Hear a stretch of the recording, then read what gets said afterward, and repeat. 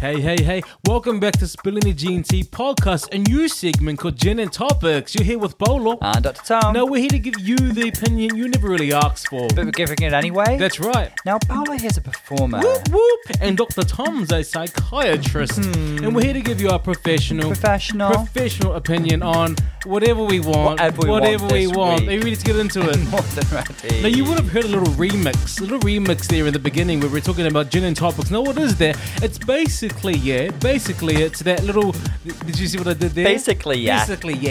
So British. It's what we used to do anyway. It's basically a bridge. Like, when we're not going to be doing a specific review of an episode, because at the moment there's nothing for us to kind of review, we like to review on the go, on the fly. Yeah, you know, OTF. Mm-hmm. We're going to do it on OTF. Yeah. We like to podcast on the fly. Now, what that means is, for example, when the episode comes out, we don't watch it, and then we play it, and then we podcast as we are watching.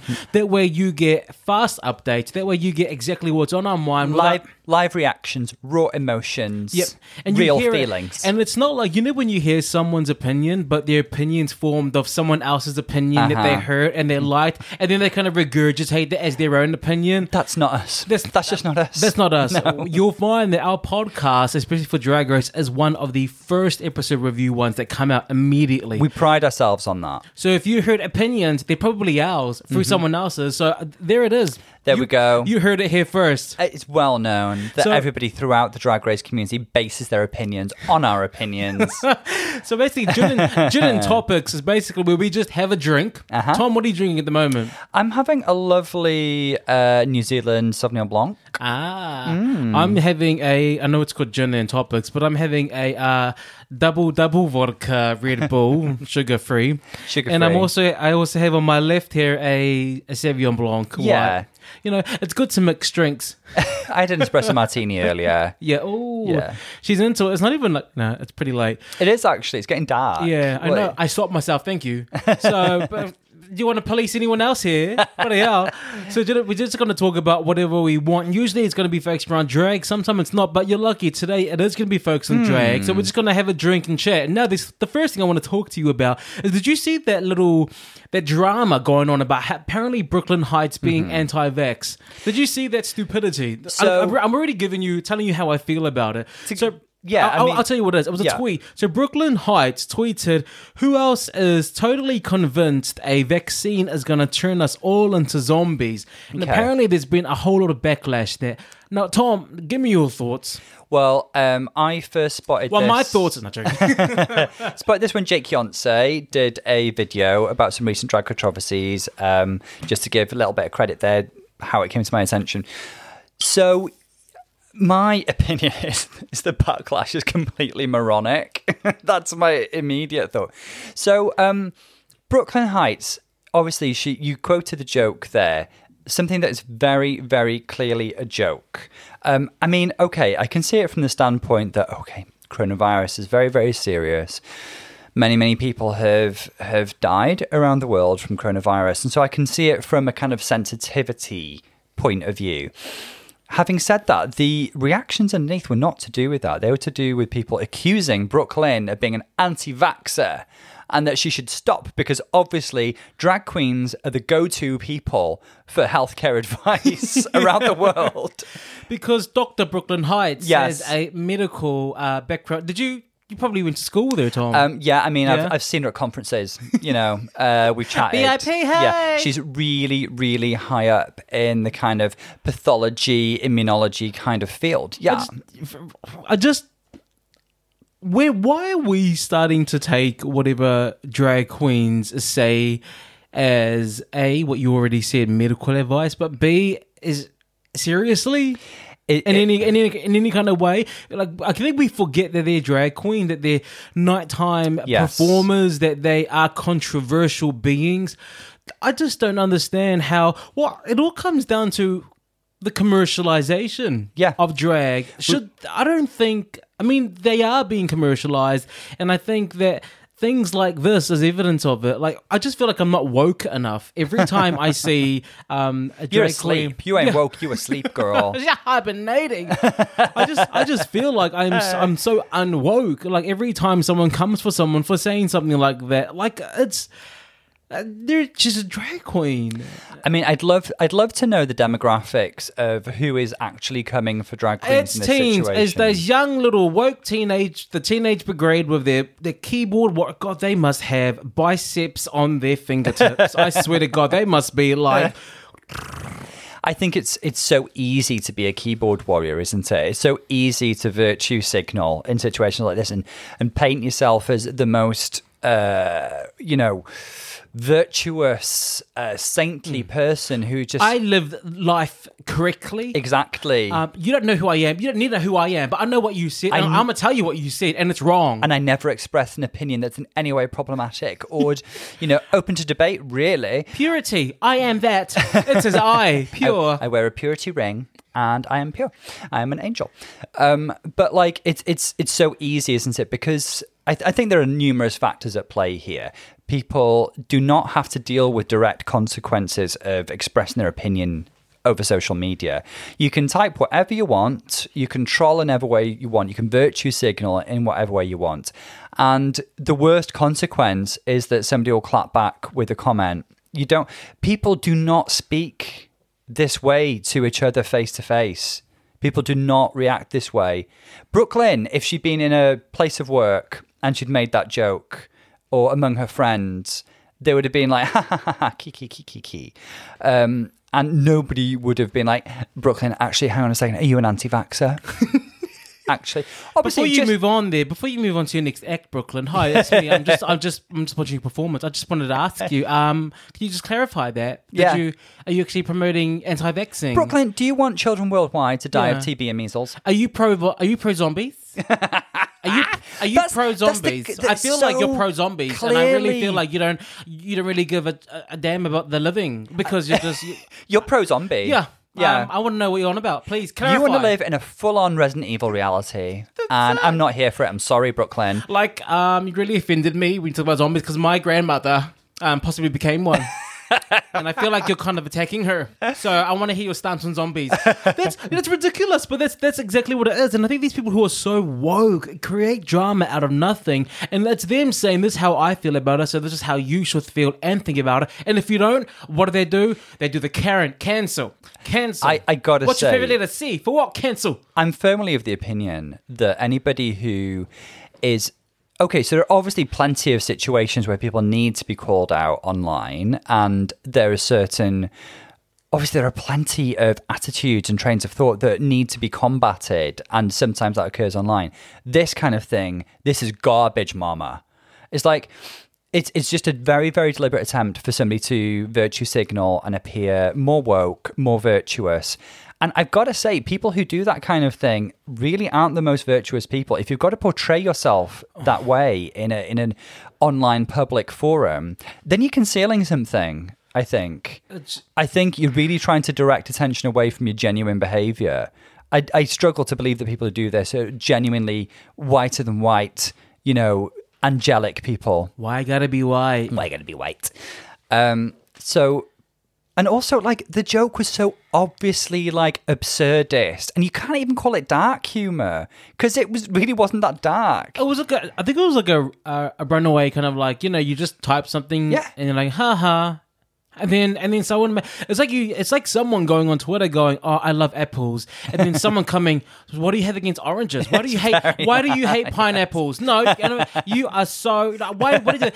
And then they make something out of nothing. It's like you can't even have an opinion these days, especially now if you're a celebrity or if you're a drag queen. Like everything is policed, and I think at the end of the day, we need to remember that they're drag queens. And Brooklyn has been part of the drag scene for many years. She's not a baby queen. No, she's a pageant winner. She's a nightlife entertainer, continental winner. Yes. So Brooklyn has been part of the drag scene for a long period of time. I think it's fair to say we're not Brooklyn stans by any means. We love Brooklyn and we've loved what she's put out into the show, but we're not like stans of hers. We don't like defend her to the hilt. But like in this situation, she's making a slightly off-color joke. One thing I want, if I had Brooklyn on speed dial, I would have just told her, just don't reply, because when you let them get to your love. When you start to reply to people, especially when you make like a come on, a harmless tweet like that, when you start to reply, you kind of give power to the people and their and what they're saying. You kind of validate their anti-tweet. Because you're saying, she's trying to apologize and say, it's a joke. We know what's a joke. You know what's a joke. Leave it, because at the end of the day, they're fighting with themselves. Yeah. But the minute you reply, then they're like, oh, that they find some kind of strength in there. And then they come back harder. Just leave it. Tatiana offered some vague support or like joined in the joke and so on. She got attacked as well. She retweeted it. So Tatiana, are you an anti-vaxxer? Just to clarify. And then they go through all of her friends on her friends list, and then they message them privately. Hi, I saw that you're friends with Tati. I just want to ask you, are you also an anti-vaxxer? Yeah. Do you believe in zombies? Are you pro-zombie? Yeah.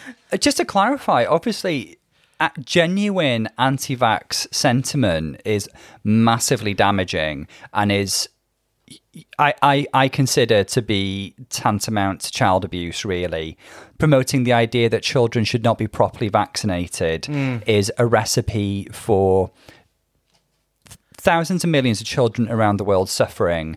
Just to touch on something serious for a moment, we've spoken about it, haven't we? The situation in Samoa, when anti-vax sentiments were promoted and thousands of children contracted measles. Yes. And the associated neurological complications and death rate that goes along with that is absolutely devastating and appalling. So that's a genuine, very real issue.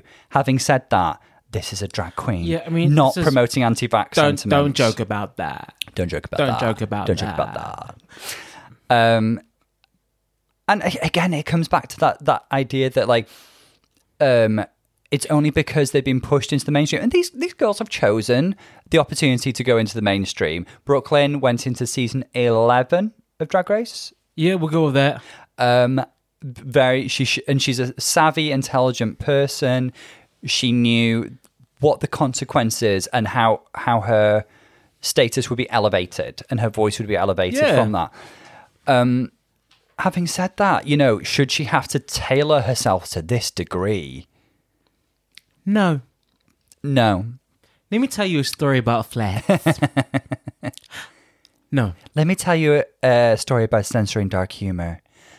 No. Yeah. No. Where is Robbie Turner? Robbie had her own controversy, didn't she? So there's that whole thing with the Uber driver. I've never been to Uber driver.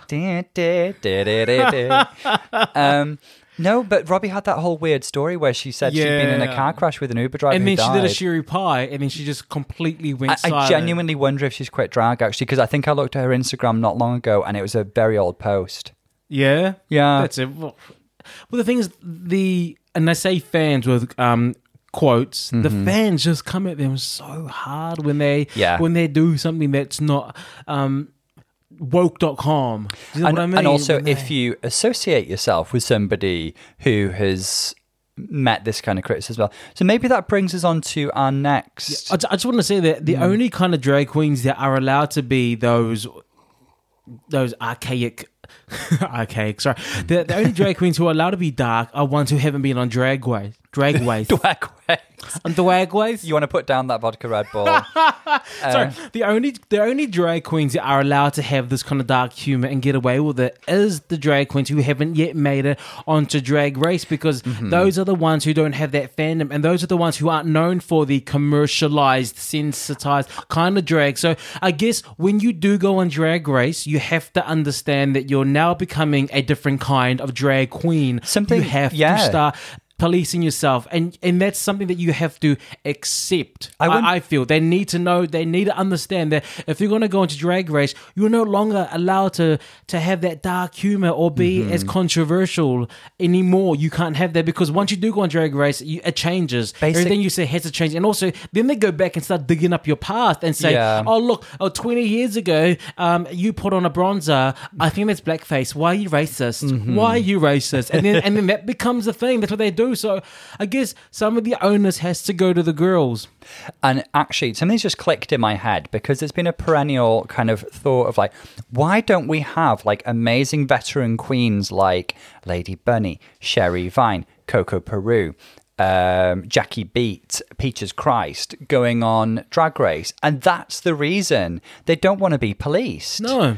These are queens who've come from a strong tradition of pushing boundaries, being offensive at times, but utilizing that if they're smart and not just, these are smart, funny queens, and they want to utilize humor to make people think and to push boundaries and not to endorse anything like racism, transphobia, but to sometimes use off-color humor, which if somebody came into it with a lack of knowledge of what drag queens represent, they could see it as endorsing all those terrible things like transphobia and racism. But really what they're trying to do is ironically draw attention. Okay. To. I see that as a function of humor. Humor, if you looked at it in a really banal way, you could say, oh my gosh, you're just making a racist and transphobic joke. But really what they're trying to do is draw attention to the absurdity of being racist or transphobic, because of course those things are absurd. Yeah. As I was talking about, do you remember that tweet about Alona Verley? Mm-hmm. How Alona Verley put up that tweet not long ago. This is what she wrote, quote, thinking about quitting drag, I feel like such a joke lately. I thought getting on Drag Race was going to solve all my problems, but frankly, it's just made them all worse. My confidence lately is at a solid 0, and I'm just getting my feelings hurt left and right. I've always heard, don't meet your idol, so I guess my version of that would have to be, don't actually achieve your dreams. Mm-hmm. Now, let's just discuss this. This is exactly what I'm talking about. Queens who go onto Drag Race have to accept, obviously this has come about because of some way that she's been received and the way that people are talking about her and her run on Canada's Drag Race. Queens need to accept that when you go onto Drag Race now, especially, you need to accept that part of what comes is the fandom judging you and policing you and telling you right and wrong and attacking you. It's not just the panel. It's not just the panel at the Maxi Challenge. It goes much beyond there. And then I see tweets like this. Now, there's part of me that read that tweet going, really? What do you? I really want to quote Manila Luzon. What do you mean? You're you already done this, girl. You've already done this. What do you mean you didn't expect this? Change your costume. Change it around. I understand that it's unfair, but this is Canada's Drag Race Season 1. This came after plenty All-Stars, 11 of RuPaul's Drag Race in America. We got Thailand, we got the UK already done. Why are you so surprised? How are you not? I guess my take on it is that Lona, I recall on Drag Race Canada, I found her very likable. She's a very heart on your sleeve kind of character, and she struck me as quite emotionally complex. And she wasn't afraid to stand up for herself when she felt like somebody really wasn't being kind of woke or sensitive enough. She was very, very good at standing up for herself. Well, that's my feelings, Kay. That's my feelings. And how dare you tell me how to feel? How dare you invalidate me? So we know that Ilona is a sensitive and emotionally complex person, based on our heavily edited version of her reality. But I think that's kind of borne out on her Twitter, on her Instagram. So I think it probably comes down to, A, the fandom is vicious and it shouldn't be that way. And that is a problem. But B, you need to be emotionally equipped to a certain degree to put yourself in the public eye. Isn't that why there's a psychology kind of screening? They have a psych screening. Yeah, there's a psych screening where they have to pass that. So how did she get passed? Well, I think she's a highly functioning, smart, intelligent person. Who just happens to be a bit emotionally complex. Doesn't mean that she's sort of, I'm in no way implying that she's in any way kind of, mentally unwell or kind of damaged in any way. In no way am I implying that. She is just quite an emotionally complex person, and she wears a heart on her sleeve. They're in a hard role. They're not allowed to be sad. They're not allowed to be her tweet as like something you don't expect to come from a drag queen, but then you're also not allowed to react to the vicious fandom, and you're supposed to always have this kind of positive, like, everything's okay and I'm inspiring you, but then you're getting all of this heat back, and the minute you show some kind of weakness or anger, when you start to react to the backlash, then they come back even more. It must be incredibly hard because I think you know, many people's tendency really is to pick the bad bits out. Like, there's that bias, that cognitive bias of picking the bad bits out from all the compliments and letting the bad bits affect you more. We're not in that situation, even though we've got, you know, thousands of fans around the world. We're not quite in that situation. We could easily fall into this kind of pool here, but we won't. We shan't. We don't. You know, and for somebody like Ilona, and the other thing about Ilona, I think, is that her drag, I think, is mixed in with her sense of identity and gender identity, because let's not forget that she went into the show identifying as Two-Spirit and something, I hope I don't sound too ignorant now, but something equivalent to sort of gender non-binary, and then she has since come out as a trans woman, hasn't she? So she identifies and is going to live her truth as a woman. So I wonder if criticism of her drag is felt more acutely because it's a criticism of her as a person and her identity. And she's so like beautiful and creative, and her image is so gorgeous. What do you have to say to Ilona? Based on that, I would say, Ilona, I hope you're happy in living your truth, because that's the main thing. And if you need to take a step back from social media to maintain your mental health, do that. I think the world would be a worse place if you were to withdraw your creativity from the world, because you're clearly an amazingly creative, visually astounding person. So please, if you need to take a break from social media, do that, and please don't let it affect your expression of yourself and your art. That's what I would say to her. Although, you know, if it was a therapy situation, I would phrase that as more of a question, really. I'd phrase more of a question. I'd be like, Ilona, do you really want this criticism to impact upon your expression of yourself and your truth? I'd ask that question, and it's up to her to ponder that and what's best for her mental health. Ilona, we will invoice you later. You're welcome. No, I think whatever she needs to do for her happiness, do it, Ilona, but we love you. Now, we all know, look, we've been podcasting for over a year now, and we started with Drag Race UK. We are the biggest fans. I mean, I'm the biggest fan of the Vivienne. I'm the biggest fan of Davina De Campo. Those two are the ones who I've loved. Now, there seems to be an ongoing kind of like digs at each other, and it seems to come a lot from Davina. Now, did you see the post recently, kind of, where I think Davina put up on Twitter a picture of herself with the Vivienne, but on top of it was a side-by-side picture of the Vivienne and Davina, and on top of the Vivienne's picture, it was the caption, "Who won the Electoral College?" And then on top of the picture of Davina, it said, "Who won the popular vote?" So, and then that was retweeted by the Vivienne, and she was like, "Or you could have won." Or you could have won. So basically, Davina's saying that she won the popular vote, and everyone in the Drag Race production team chose the Vivienne, but the real winner should have been her, because the people like her, and she should have won that. And it's essentially a reference to not the election we just had, the one before, really, isn't it? Where Trump won the election, but Hillary had the popular vote. Yep. So, and I just want to kind of go into that, because these are some of our favorite queens, and we're both from the UK. I can say that now. I'm here illegally. Visa decline. Who? What? They cannot know where your location is. So please keep it on the down low, everyone. Thank you very much.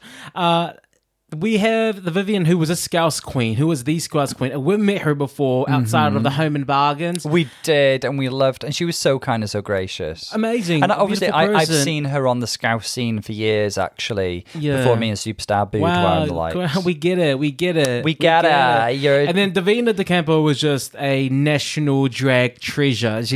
She probably is one of the most popular drag queens walking in to Drag Who Race I'd also UK. seen live. Wow. Hosting the likes of Heels of Hell and that sort of thing in Manchester. So then there seems to be a kind of drama going on between them two. What's happening, Tom? Well, Why can't Davina just let it go? it's What's happening there? Like it's been a year and a bit now, and there seems to be, this isn't the first time that this dig's been done. There's been an interview earlier this year where the Vivienne was like, I mean, she said that there's constant little digs that she hears from Davina about her winning, saying she, you know, in order to win, you have to smash their kneecaps in order to win the show. Which is kind of like passive. It's very passive aggressive. It's very passive. I guess that's how I describe it, really. I mean, let's think back. Let's think back to Drag Race UK. And Vivienne and Davina both entered the room as powerhouses, really, didn't they? It was an amazing cast, but I think they represented multi-talented, consummate drag performers, didn't they? But by the same token, they both came from slightly different places. Like Davina had this sort of veteran status, having worked for years and done a lot of stuff on TV, and having that slightly old school drag sensibility. Whereas Vivienne somewhat had that, but kind of like took it as an inspiration and turned it into something a bit newer and had a bit of a fresher feel about her. Do you think that's fair to say? Yeah. Because Viv can act, she's funny, she can sing, and Davina's exactly the same. They were both the powerhouses of the competition. Not to discredit any of the performers, but they seemed like the more full package. They remind me of like two well-known leads. For example, if it was a musical, it's like two amazing singers, two powerhouses who get cast in the same show, who have never met each other, but they were very, very wary of each other from the get-go. We described them as like lionesses circling, didn't we? Exactly. Yeah. But that's how it felt to me. It felt like two amazing performers from the UK who finally got cast into that one West End show. They both got cast into that show, and then they're trying to like who was better, and they never really like engaged. They really just circled around each other, didn't they? And it felt like that the whole way through. It was very, very kind of obvious from the get-go that these two, it was going to come down to them two. Yeah, can we agree that? I think so. Just from the entrance alone, the Vivienne won.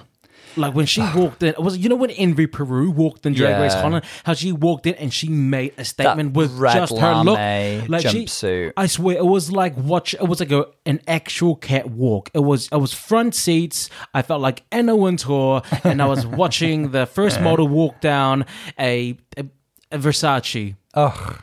She's beautiful. That's what I felt. And the same was when I saw the Vivienne walk into the workroom. I was blown away. I was like, oh my gosh, she's a top. She's a winner. Absolutely. She's dom top. She's a dom top. She's going to dom top this competition. But my thoughts about it are, like, I feel like, I mean, even Davina's opening salvo was like, you know, I sing in 5 languages and 4.5 octaves, doing the splits, and I dance. I act. I'm working on the cure for coronavirus. I led the Black Lives Matter movement. Even neither of those things has happened yet. Yeah, I'm working on it. I conquered cancer and HIV. I'm that bitch. That was your intro. Was that an intro? It was very that. And I think Davina went in there thinking, like, this competition is mine. I deserve it for all the hard work I put in over the years and the hard work I'm going to put in during this competition. And she had this sense of being a perfectionist and quite a serious person, but wrapping it in a veneer of humour. That was the sense that I got from Davina. Wonderful performer and obviously amazing. Viv had a bit more of a kind of like armor-plated feel about her.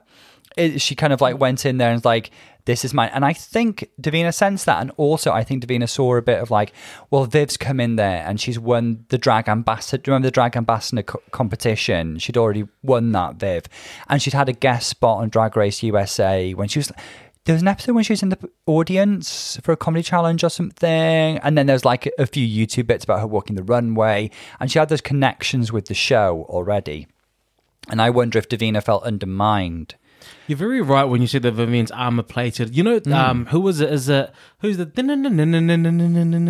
who's that superhero? The lady, not Wonder Woman. Is it Wonder Woman? Wonder Woman. She's the Amazonian queen. Yeah.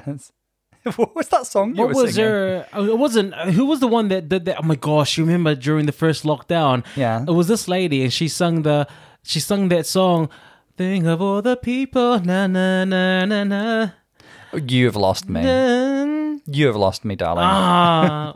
dun, dun, dun, dun, dun, dun, dun, dun, dun, dun, dun, dun, dun, dun. I really hope one of our viewers knows what you're thinking about. Welcome to the segment. Guess that song. What we're gonna do is we're gonna hum a tune, and you're gonna send in your votes for what song you thought it was. But I think my sense was Davina saw Viv as a little bit of an upstart without the same legacy as her, and I think there was that amazing confrontation between the two of them where Viv was like, "All I've seen for the past 10 years is a red wig and a silver dress," and what did Davina say? Because red hair and a silver dress. Sorry, I'm thinking about that quote. Red hair and a silver dress. You must be a Davina. you must be at the camper. I think that is what she said. I don't actually. think. I don't think. Who else do you know sings in 6.5 octaves? Who else do you know? Yeah. That she regurgitated. Yeah, a CD. exactly. So I think there's a rivalry between the two girls, and I think we've seen my impression of it. And Viv, as an avid listener, please get in touch to let us know your opinion. I think they've seen their ups and downs as many drag sisters do. I think they probably, at their hearts, love and respect each other. But I think a little bit of passive aggression comes through with Davina when she's asked about Viv in interviews. Because she called her, cutthroat, kneecap smasher, didn't she? Yeah. And she was very well, that's why I didn't win, because I wasn't a cutthroat kneecap smasher. And then Viv was offended and very That was on my Grindr profile. Hi, I'm single. I'm a cutthroat. Yeah. You would have got a lot of attention with would've. that. Yeah. The thing is, if I put it the other way around, I personally don't think the Vivian would have, if Davina won, I don't think the Vivian would be this salty, in all seriousness. I think she would have been okay with it. So you're right, there must be a sense of entitlement that I've done so much for drag in the UK, I should be the first winner of Drag Race UK because of what I have contributed. I've been on TV, I've done this, I'm well known, I educate, I am a good example of what a drag race should be, and therefore I should have the first title. I think that there was that deservedness that she had. Yeah. And that's why she feels a bit robbed. I think so. I think that's Davina's perception. And because she's a driven, perfectionistic person with this veneer of humour, rather than it coming out as directness, it comes out as passive aggression. And it comes out as wrapped up in humour. So I'm sure these girls will be fine. Drag queens are sisters. They fight, they make up. And if they're not fine, that's fine as well. I'm sure they're both doing great without each other. What I will say is that Davina's on track to an All-Stars appearance at some time in the future. They are going to do what they did to Chad Michaels. They're going to create an All-Stars just for you, Davina.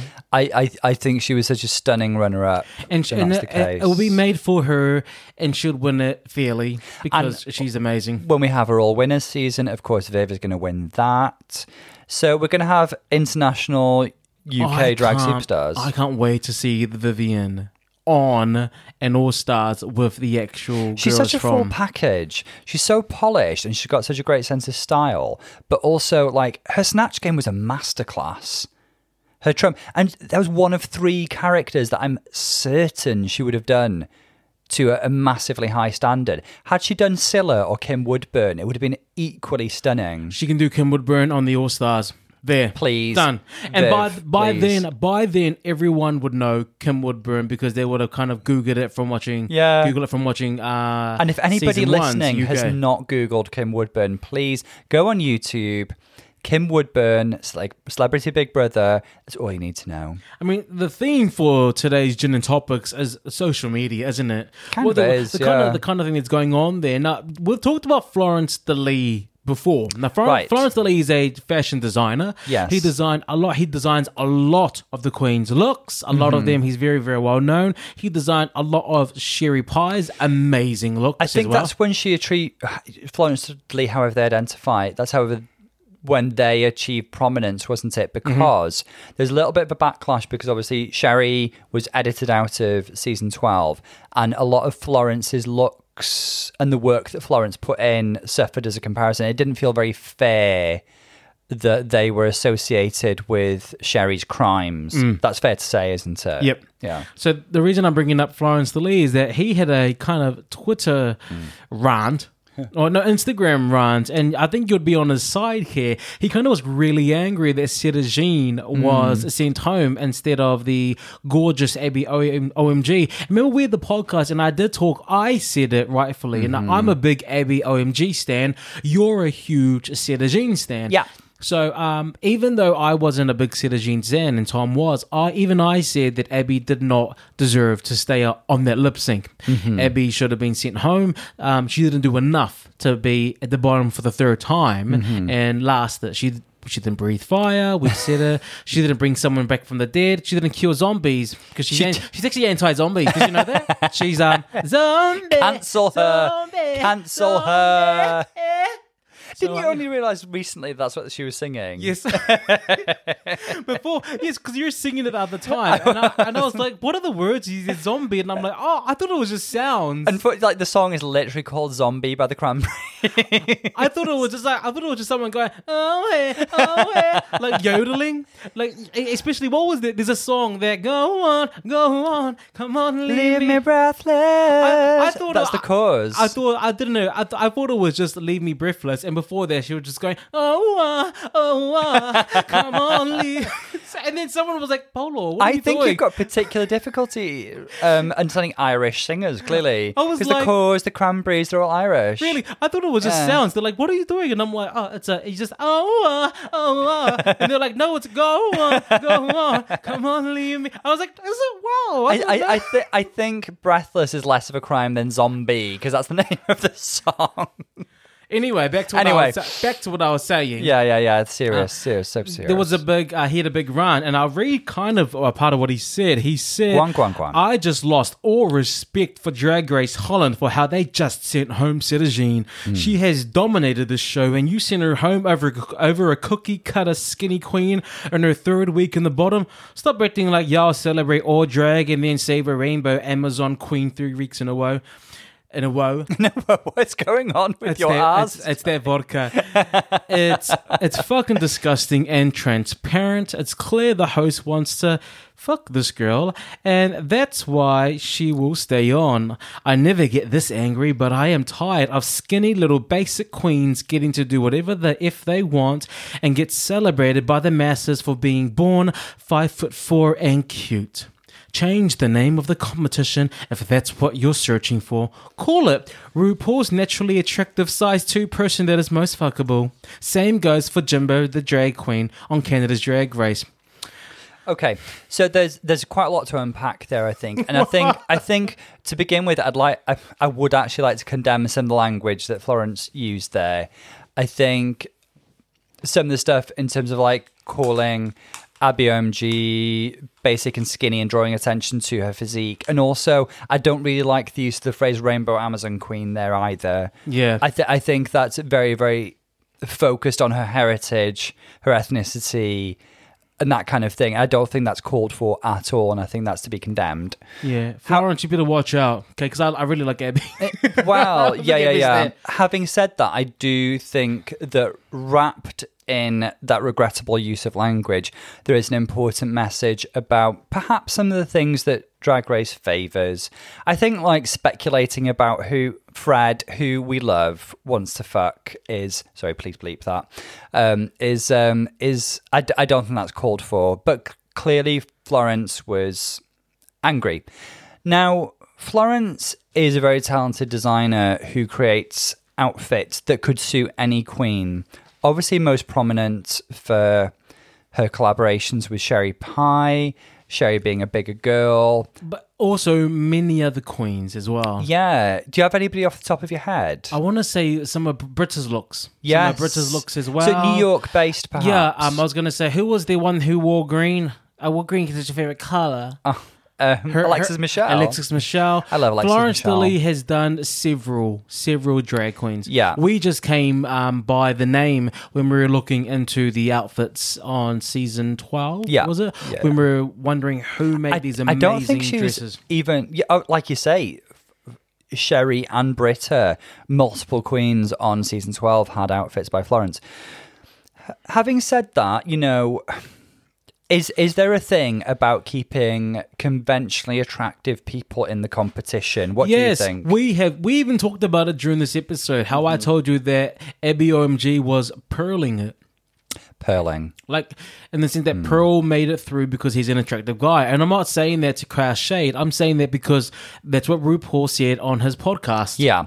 And I have a huge soft spot for Pearl. Yeah. Pearl's probably, controversial as this may sound, in my top 10 queens ever or something. Come off it. Pearl had a really special quality that I Sorry, really I'm just going to enjoyed. mute your mic. Hold on. Just And 2 like, seconds. I'm going to say it out loud, Pearl's not the type of person that I would usually be attracted towards. So it's not that factor. I just thought she had a special quality.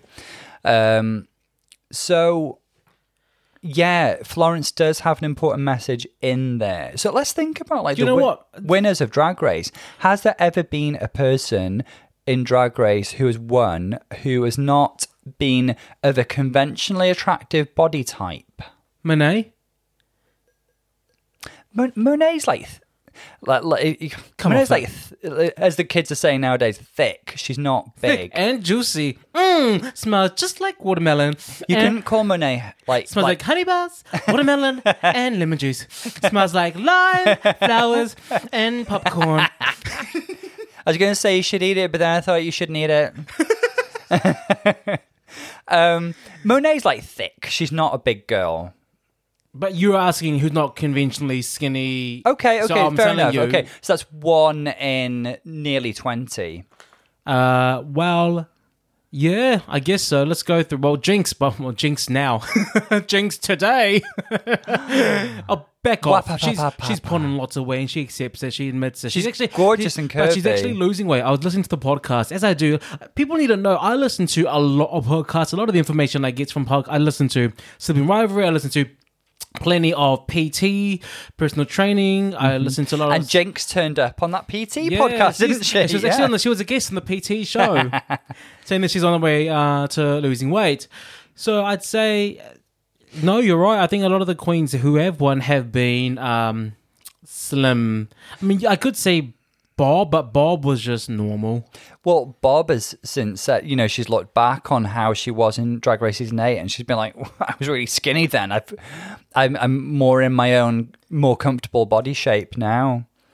And Jinx has said that as well, that she was kind of starving herself at that time. Yes, she did. Yeah. Yeah. She would starve herself, especially before a shoot. Yeah. Which is filming. unhealthy, obviously, and it's just a shame that the girls felt the need to do that in order to succeed in a competition like Drag Race. Obviously, that's incredibly toxic. I think even Alaska, the look that she portrayed, if you look at the season 5 finale, I think her look was deliberately designed to draw attention towards unhealthy body image put forward by supermodels on the runway at that time and heroin chic and all that. And I think since then, Alaska's become a lot more comfortable with her body. the thing about Florence's rant is that he was on the other side saying that Cetagine is not pretty and not skinny. I think Cetagine's a really conventionally attractive man. No, I think that's what I'm laughing at. Like, he's trying to compliment, he's trying to say I'm a Cetagine stan, but then by the same token, he's saying that Cetagine is not attractive and Cetagine is not skinny, and then he wants to throw in Jimbo. So now Jimbo's not skinny either. Jimbo's and Jimbo's also not a conventionally attractive guy. So I They've think both got daddy quality. Okay. Apparently I'm into that. What was I saying when I was sleeping the other night? What was that? Apparently I was moaning daddy in my sleep. This is a couple of months ago now, but yes, you were. And I was like, who's daddy? Who's daddy? I think that's what he was saying. That's why I was saying daddy.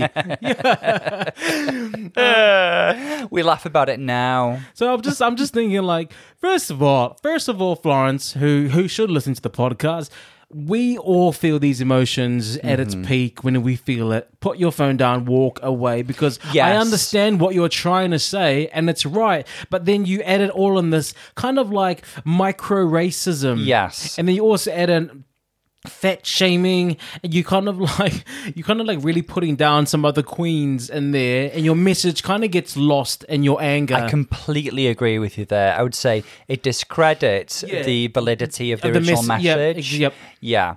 But what I see is, when I look at Jimbo versus some other girls in Drag Race Canada, Sedagine versus some other girls in Drag Race Holland, is that there was a camp, fabulous aesthetic that was not valued when like a more conventionally beautiful aesthetic was valued, which does sadden me, to be honest, because that's not what I look for necessarily in a drag queen.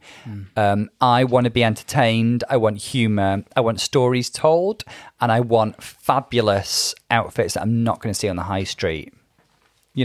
That's true. That's what I look to for a drag queen. I'm sorry. That's it. Hashtag sorry, not sorry. Now, there's one more thing I do want to bring up, and we did watch that clip about Jackie Beats. Now, this is going to be hard for you because, Tom, I know that you really want to be as PC as you can, and you don't want to talk about too much that... Yes, personal computer, PC, personal computer, yeah. You want to be a Microsoft, okay? Now, what I want... I need to take that soft off. I need you to go really hard into this one. Micro hard. About Jackie Beats doing an interview with Sharon Needles. Oh, yes, I said it. Yes. Oh, my God. So, sue me. Sharon Needles. Now, Sharon Needles is caught in a lot of controversy with a lot of was that child abuse claims? Let me kind of like pick up here with what little I know about that situation, but also preface it by... Go on. Come on. Oh, God, that was off key. Ugh.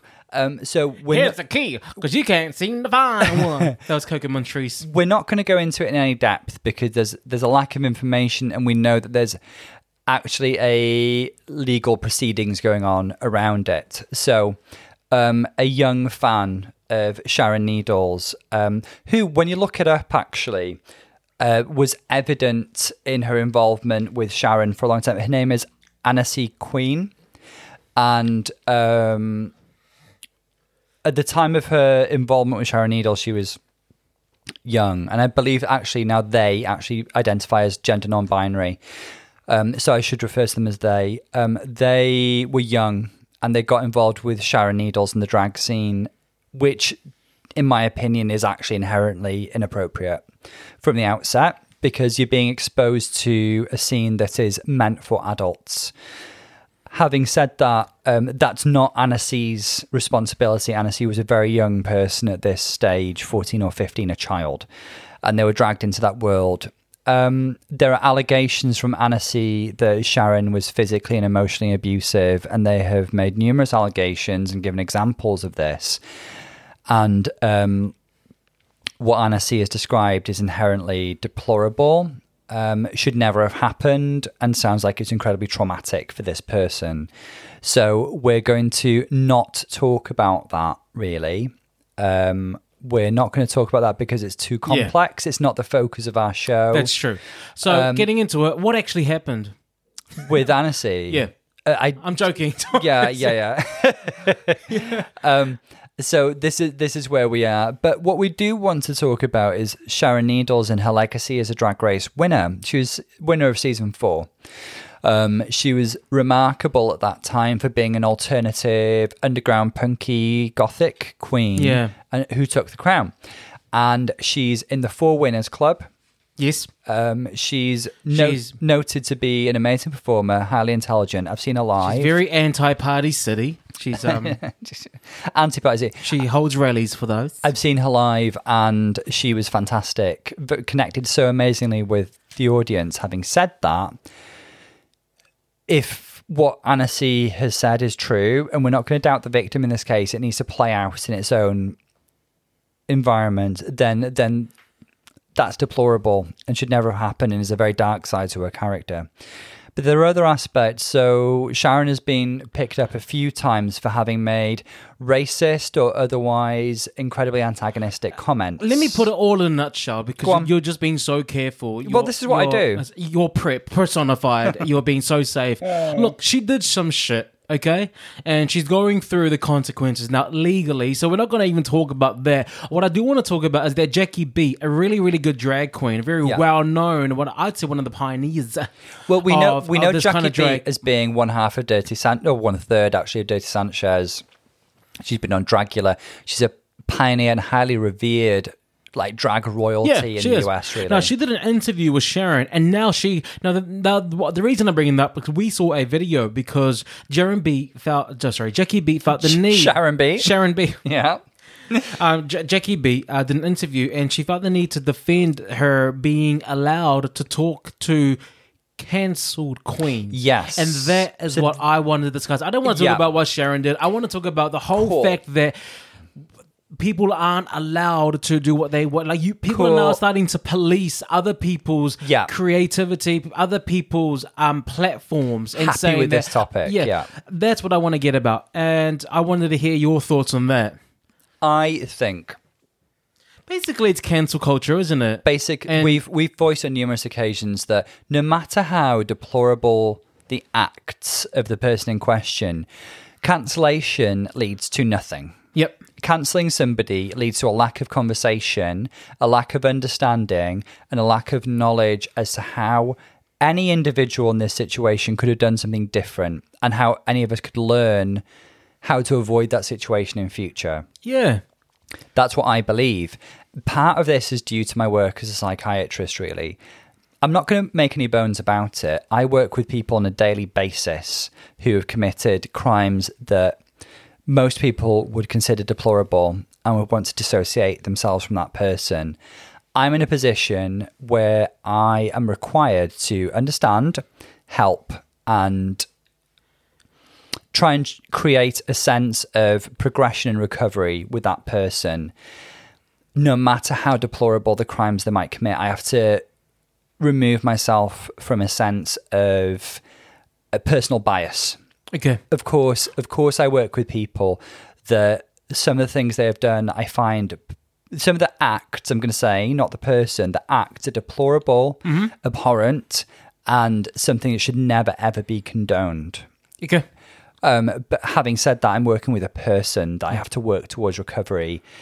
So the behavior is deplorable, but sometimes not the person. Yes. Basically, like when Hunt cheated on Christina Yang in Grey's Anatomy. Well, we all cried. I was angry. I was so angry. We are Christina Yang fans. We are Yang stans. Yeah. Yang stans? Yang stans. Yeah, we're Yang stans. And I hope our listeners understand that. I hope our listeners understand that. Because of the nature of your profession, you must be very anti-cancel culture because when you cancel someone, you silence them. Yeah. Actually, you don't want to hear about. It's not about healing. It's not about trying to help someone. It's about humiliating them. And it's about. There are lots of elements in that we've always they don't evolve. They're not evolved. They don't get to be educated. They're just cancelled. They just cut quiet, and neither party gets a chance to evolve or grow from that terrible experience. So we don't know how to help that person not commit that act again. And I have to believe in the power of redemption as a psychiatrist. I have to believe that there is at least a chance that anybody who's committed an abhorrent act can try and not do that again. Otherwise, like, everybody who does something bad just has to be locked up forever. And is that what we do as a society? The other side of it is that the victim, the person who's personally affected by that, they need access to the right resources to heal from that and for it not to happen again as well.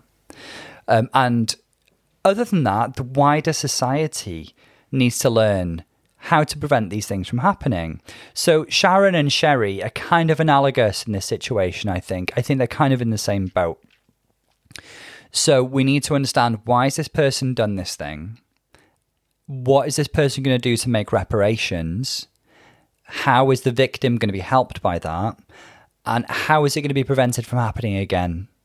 And that means conversation. It doesn't mean cancellation. Yes. It means... You can't get that from cancelling someone. No. That's what I believe. If you're a young teen, if you're one of those woke brigade people listening, please take notes. I don't think our listeners are there. I think we've had really positive feedback from our listeners. We've maintained this kind of attitude throughout. Season 12 was particularly relevant and poignant when it came to this because Sherry Pie was a shadow that hung over the whole season. We made a point of pointing out Sherry Pie is a talented performer, but the things she has done are bad. And we said that every episode because it's a fallacy. It's a fallacy to say that people who are talented performers can't do bad things. It's a fact. And we'd be kidding ourselves and we'd be leaving ourselves vulnerable as a society if we say, oh, everybody who does amazing art is a really good person. And they've done no wrongs in their life ever. It's completely inaccurate. It's completely inaccurate. Yep. We need to accept that and talk about it so that these things do not happen in future, so that people are not victimized and made vulnerable in future. Yes. And traumatized. Put up your hands if you've been personally victimized by Regina George. By Paolo. By Spilling the GNT podcast. Please put your hands up if you've been victimized. That's exactly how I feel. I mean, I have said it time and time again, I would love to hear Sherry Pie's story. I would love to hear why, and I would love to know what they are doing in terms of reparation. Absolutely. I want to know how she's making sure this never happens again and what she's doing to make sure, because that is more important to me than just cancelling them and not really solving anything, really. Completely agree. No progression, there's nothing, and that's not what you want from anyone. Yeah. So as it stands, nobody knows. We've done numerous Google searches lately. Nobody knows what's going on with Sherry Pie. Nobody knows what her identity is now, what she's doing now. They, it's hard to tell. Yep. There was some vague allusion to her being at a Black Lives Matter march or something. Oh. I mean, it's conjecture. How do we know that Sherry has not done what needs to be done to make reparations and stop this happening again? How do we know that Sherry's not adopted a new identity and is doing it again? Yep. Alison Mossy rides again. It's an illustration of the complete, what I would call, I don't know what the word is actually. I just think cancel culture is bogus. It does nothing. Okay. You heard it here first. It's an expression of people's rage and frustration. I accept that. And it's a really, really simple way of directing it, but it's not a productive way of directing it. Mm. So there we go, really. There, have that. Yeah. Eat it. I don't know. Have I said anything controversial now? Do you think? Yes, Tom. You are controversial. Oh my god, I'm going to get cancelled next. Okay. Oh, we're going to be the next Beyonce video. Oh, blow my neck. All right, look, I have finished my double Red Bull vodka. Double. I have finished my glass of white wine, and I've still got a bit left. And you've still got lots left. So, I've been trying to keep a clear head. No, not when you've just been talking too much. So that's all I'm trying to say. Anyway, that's it. I think that's enough for us to discuss today. Join us next time when we talk about more for our gin and topics. Today actually really, really flew. I thought we did pretty well. I think we talked about some heavy stuff. If you guys want to hear more, let us know. But we'll just keep on gin and topicing about whatever comes across our mind. Because we've yet to hear an announcement about Drag Race Season 13. We know that Drag Race UK is coming sometime in 2021. Which is only really a month away now. Oh. Apparently they're starting to cast for Season 3 UK. I read somewhere. Good. Yeah. The thing is, we know there's 3 filmed seasons of Drag Race in the pipeline. Guys, come on, we need it now. We don't we need a rest. They've been full on. They've been going. I don't need a rest. It's my sustenance. Well, I need it. I need it for a reason to keep going. Look, let's go. But thank you for joining us. Join us next week on Spilling the G&T podcast. This is Paulo. And Dr. Tom. We'll see you guys next time. Bye. Lots of love, guys. See you soon.